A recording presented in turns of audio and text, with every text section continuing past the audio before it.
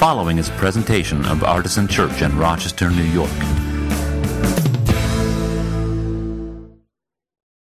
Jesse's going to read our call to worship. So the call to worship is from Acts chapter 10, starting at verse 34. Then Peter began to speak to them. I truly understand that God shows no partiality, but in every nation, anyone who fears him and does what is right is acceptable to him.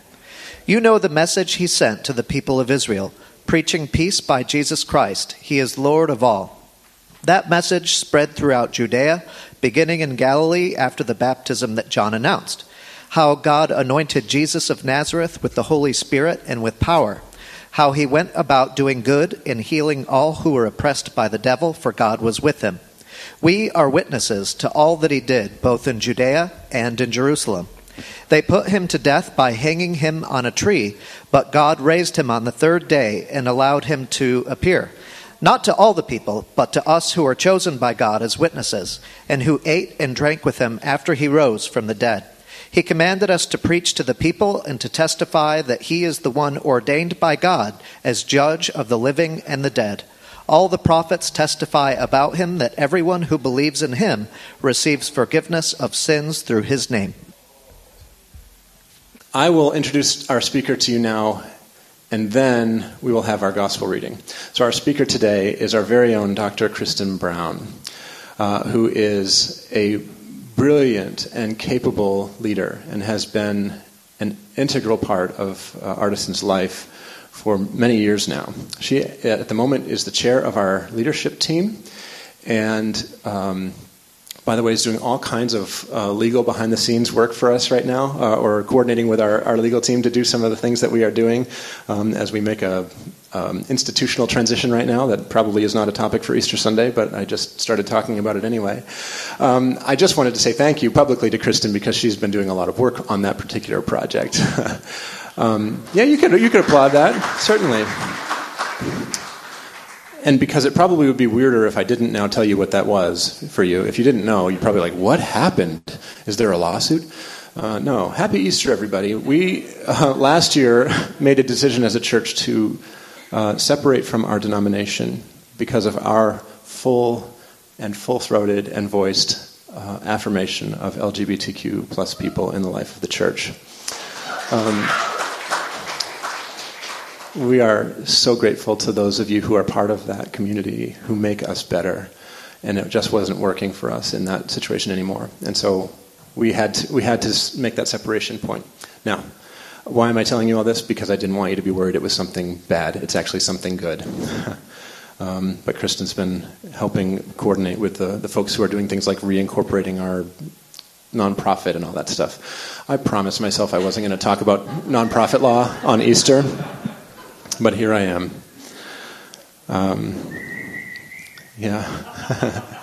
Yes, I'll wrap it up shortly.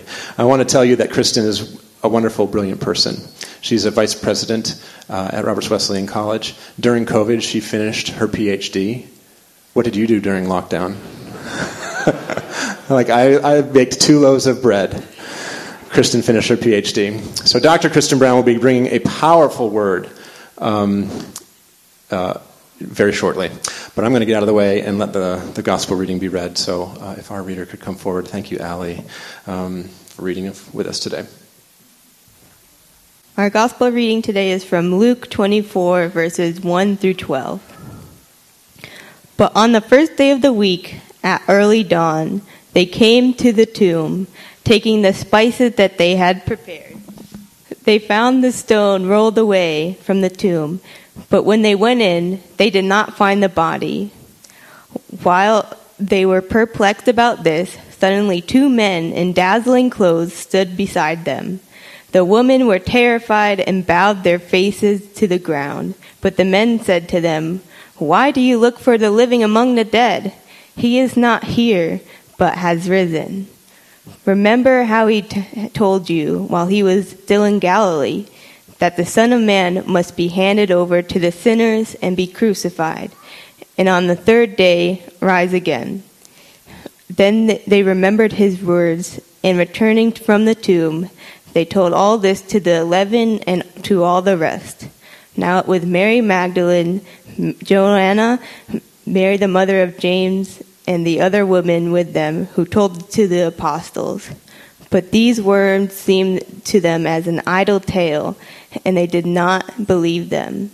But Peter got up and ran to the tomb, stooping in and looking in, and saw the linen clothes by themselves. And then he went home, amazed at what had just happened. Good morning and happy Easter. It's so good to be with you this morning.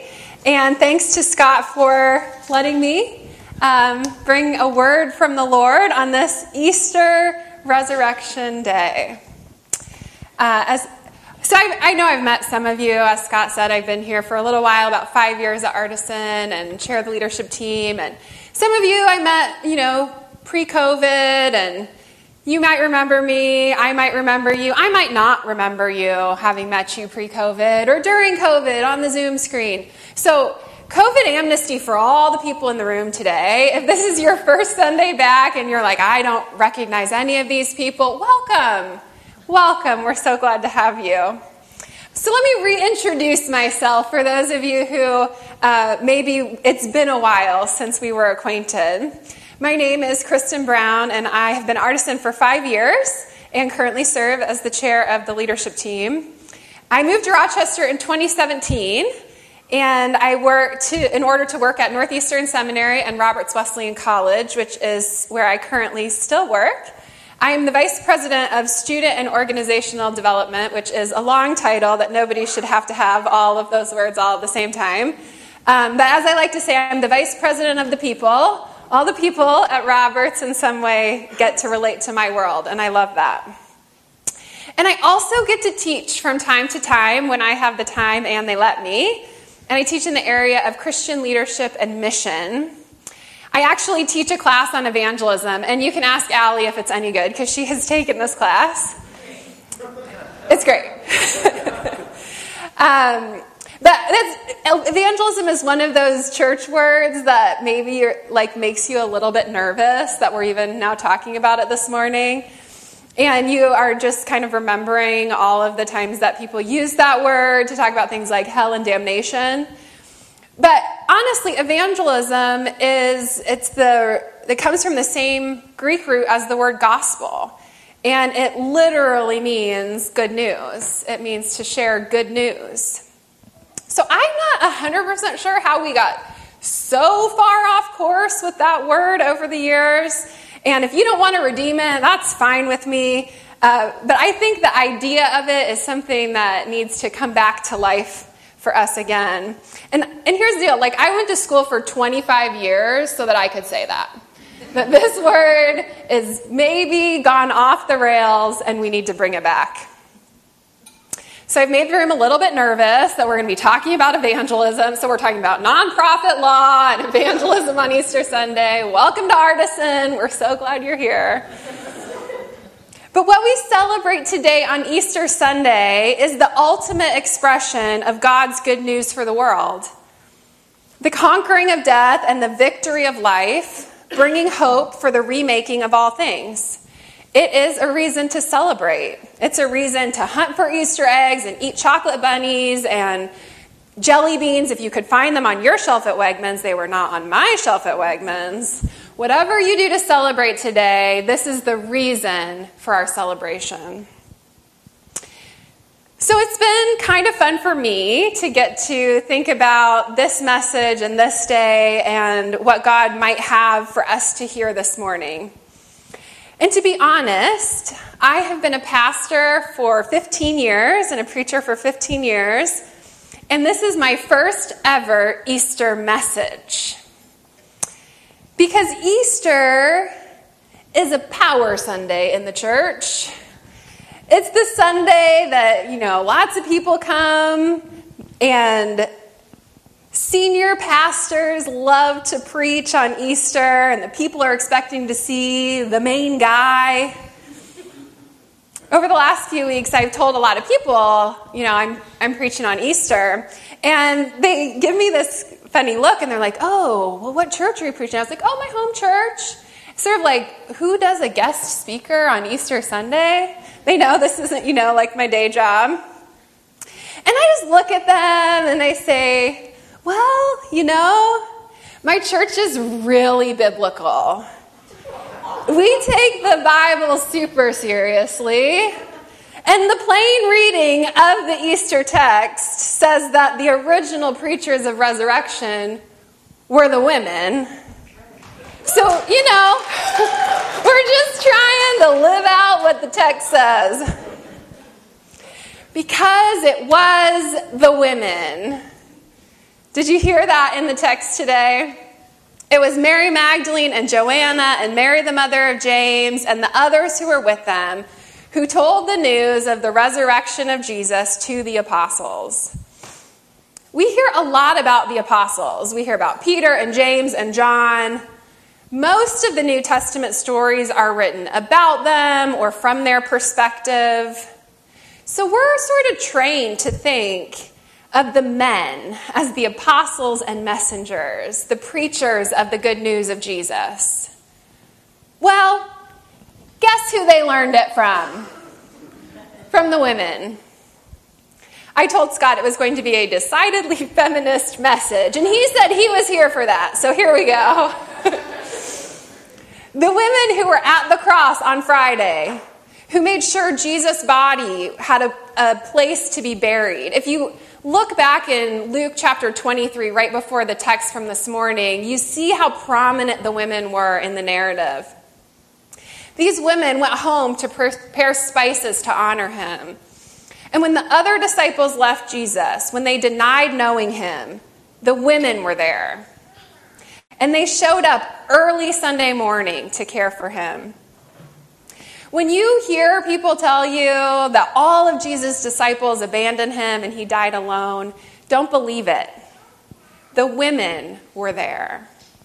They stayed, they returned, and they were ready when the angels on Sunday morning said, I have good news for you. How is this not a feminist message, I ask you?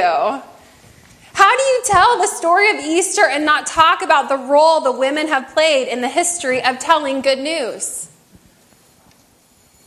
These women stand in a long line of women who brought God's message of hope and purpose and passion and love for the world.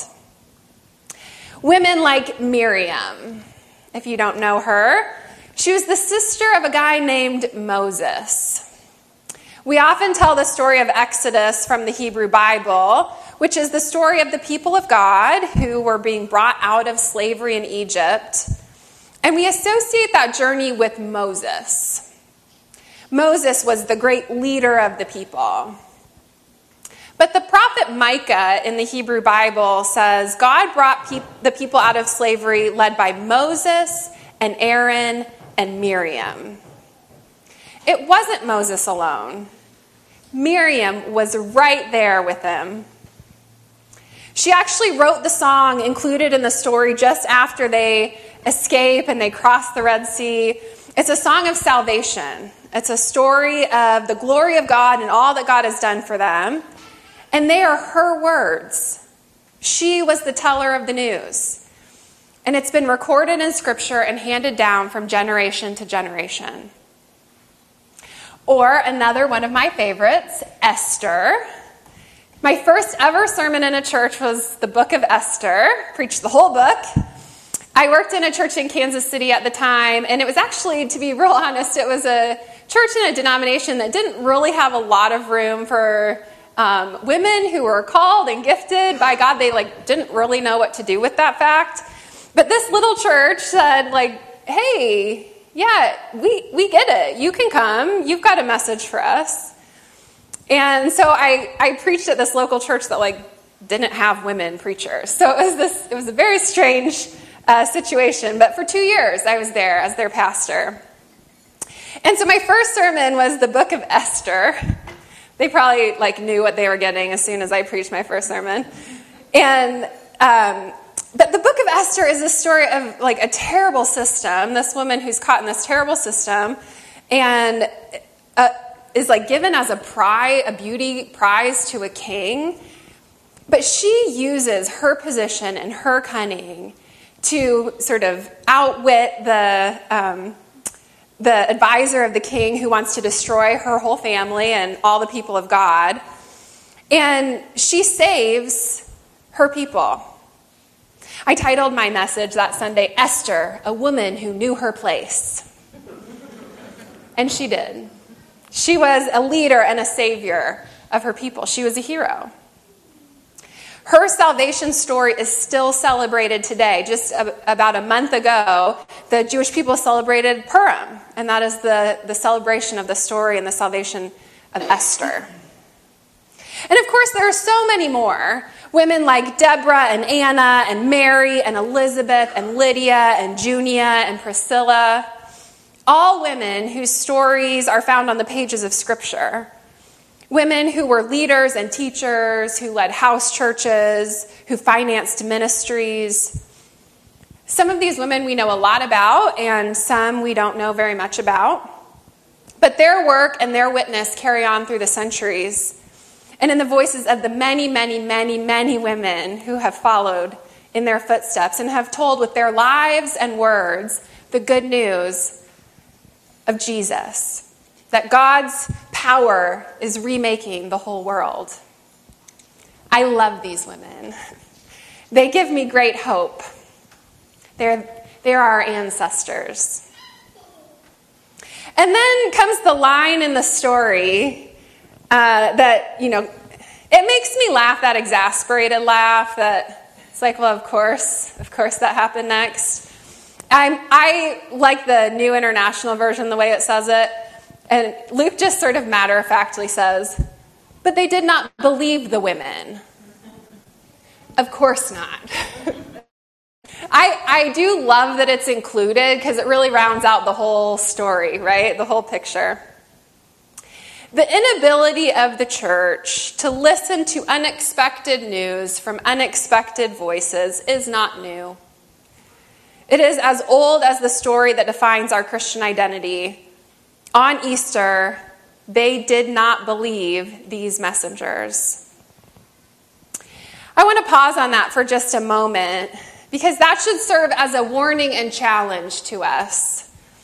These men who had been with Jesus for 3 years, his close disciples, almost missed the most important news of their lives and the key of Jesus' entire ministry. They weren't expecting the message, and they weren't expecting the messengers. And I have to look back in my own life sometimes and ask myself the same question. Are there things I'm missing? Because the news is coming from voices I wouldn't expect, or it sounds different than I would have thought. Unfortunately, the tragic history of the church is a story of missing it over and over again. I won't go into all the details because it's not very Easterish. But let's just say there's nothing new under the sun. This has happened over and over. But I'll give these men this at least. They believed enough to go see for themselves. So that's something. They were willing to look into it. It was a strange message, and they weren't sure about the messengers. But at least they went far enough to say, I wonder if this is true. Let me go explore. And to be led by the Spirit in that. So if someone tells you God is up to something, even if it's something you can't quite understand, this is all I ask. Can you check it out? Would you be open at least that far? To close yourself off from the stories of God's activity in the world because they don't fit exactly the narrative that you understood, what you were expecting, is to close yourself off from Easter. There was an expectation of how Good Friday would end, and Easter was a surprise. So that's what could have happened to these men. Don't let it happen to you. Let's not let it happen to us. Okay, so what about these women? Especially Why were these women given this message? Especially if the cultural narrative was not to believe women, which the cultural narrative was not to believe women.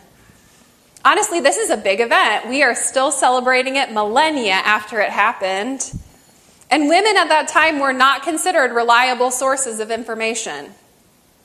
So why would these women have been given the news of all news, the gospel of all gospels, that Jesus is not dead, the tomb is empty, the victory of the one who can restore all things? This is not small news. So why would Jesus tell these women? Well, I've heard pastors say it was a way of showing the truth of the message, that if you were going to make up a story, you wouldn't put women in the main communication role, which, that's okay. Maybe that's right. I don't know.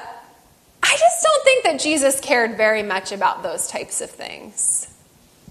It does say a lot about how women were viewed at the time. So why do I think Jesus trusted such a crucial message to these women? Well, I think because they showed up. They were there on Sunday morning. They were waiting and ready to care for Jesus' body. Did they know that he was not there? No. They thought they were coming to mourn for this man who had welcomed them to be his disciples, who would let them sit and learn from him, which was not a vocation open to women very often at that time. So they showed up out of respect and to remember the life of this man who had been their champion. What I have found to be true in many instances is that the people who do not benefit from the world as it is, who are relegated to the margins of society and church history, are often in the best position to receive the good news of the world being remade and to share that news with others. When the world is working well for you, you aren't really paying much attention to where God might be making things new out of the old, where God is overturning the rules of the world and offering an alternative way. Whereas the prophet Isaiah says, swords are being turned into gardening tools and deserts into flowing streams. Why were these women the messengers? Because they were ready for it. They showed up for it. They were looking for it and willing to see beyond their current situation to the hope and new life Jesus offers. This can be a hard truth for us sometimes, especially for those of us for whom the world is going pretty well.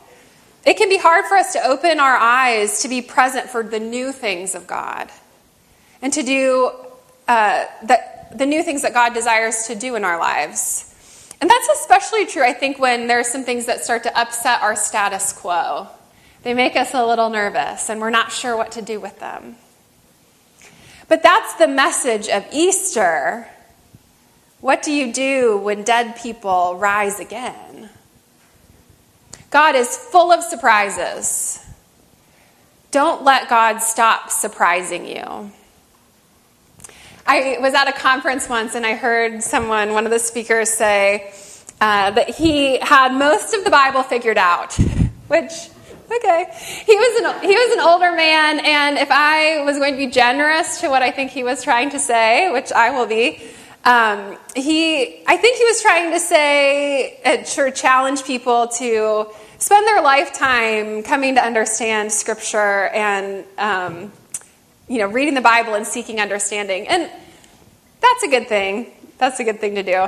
But what he actually said was that there were only 2 passages in the Bible he didn't think he understood. I was like, oh, okay, well, I guess I'm behind. But I heard that and I actually thought, how sad for him that there's no surprises left. He's not open to that. Honestly, I think that is most of the message of Scripture. Just when you think you have it figured out and you know how the plot line is going to go, God will surprise you. And the surprise usually comes from unexpected voices. That's what we have in our Easter story today. And it's actually not the only story in today's lectionary that has this as its theme. So I'm just going to touch briefly on the other one. If you were with us for the beginning of this service, which no shade if you weren't with us for the beginning of the service, we started off the service this morning with a reading from Acts chapter 10, and it's Peter sort of telling the story of good news. But what wasn't in the short text we read, the lectionary picks the passage, and what isn't included in that part of the story is sort of the background that got Peter to where he was, where he could say with confidence what he said. So what got left out of the lectionary this morning, starting in Acts chapter 1, is a story of a man named Cornelius. And this is what it says. I'll just read to you Acts starting in verse 1. Acts chapter 10 starting in verse 1, which is the preface to our reading from today. At Caesarea, there was a man named Cornelius, a centurion in what was known as the Italian regiment. He and all his family were devout and God-fearing, which when the Bible uses the word God-fearing, it's usually like people that worship God, and it was kind of surprising to other people that they did. He was devout and God-fearing. He gave generously to those in need and prayed to God regularly. One day, at about 3 p.m, he had a vision. He distinctly saw an angel of God who came to him and said, "Cornelius." Cornelius stared at him in fear. "What is it, Lord?" he asked. The angel answered, "Your prayers and gifts to the poor have come up as a memorial offering before God. Now send men to Joppa to bring back a man named Simon, who is called Peter." That is how Peter met Cornelius. So Cornelius sent this team of people to go meet Peter, and Peter came and told Cornelius and his whole household about Jesus and the resurrection. And it might seem from the story, especially the part that we read earlier, that Peter was the one with news to share. But Peter couldn't actually have spoken the words that he did without learning from Cornelius. This is how Peter started. "I now know that God does not show favoritism, but accepts from every nation the one who fears him and does what is right." Peter didn't know that, actually. Before this passage, Peter was actually pretty convinced that God does show favoritism, and Peter was a favorite. And I will say, it took Cornelius, and it also took 3 visions and a direct word from the Lord, because Peter is who he is, and he has trouble believing things. But he does come around, and we like that about Peter. Peter learned from Cornelius that the love of God was wider and farther and longer than he had ever imagined. We see this all over the place in Scripture. God uses these unexpected voices, unexpected news, to open our eyes to all that God is doing. If you think way back to the beginning of the story of Jesus, and the sort of original announcement of the birth, right? It was from shepherds. And there were these kings from far off countries that were involved. Outsiders, those who are often rejected by society, those whose voices are not heard and believed. These are the people entrusted to share good news with the world. They are our evangelists. So what is evangelism? Today I think it looks like making room for new voices, making space in our lives for fresh words about what the justice and peace and joy of the kingdom of God is really like. Just like these women who were given the message to tell the apostles, he is not dead. And Cornelius, who was given the message to tell Peter, God doesn't have favorites. All are welcome. It's easy to tell our own stories or to listen to stories that sound exactly like ours. But I studied, as as Scott said, I finished my dissertation last year, and in my study, I studied the work of a theologian from Ghana named Kwame Bediako, and he talks about it in a way that I really love the image he uses. He says, the goal is not just to see God through our own eyes, but to see what he calls new facets of the diamond. The God who is and does immeasurably more than we could ask or imagine. That is what these women on Easter morning have to tell us. It is what Cornelius had to tell us. And it is what many, many saints, unknown and known to us throughout history, and even in our own day, will have to tell us if we can just listen. One of the things I love about this community at Artisan is the many, many voices that we hear from who are showing us new facets of the work of God in the world, in Rochester, well beyond in our Zoom community. Keep doing that. Keep sharing the good news of what God is doing in your life and in the world around you. You are our evangelists of the good news message of Jesus.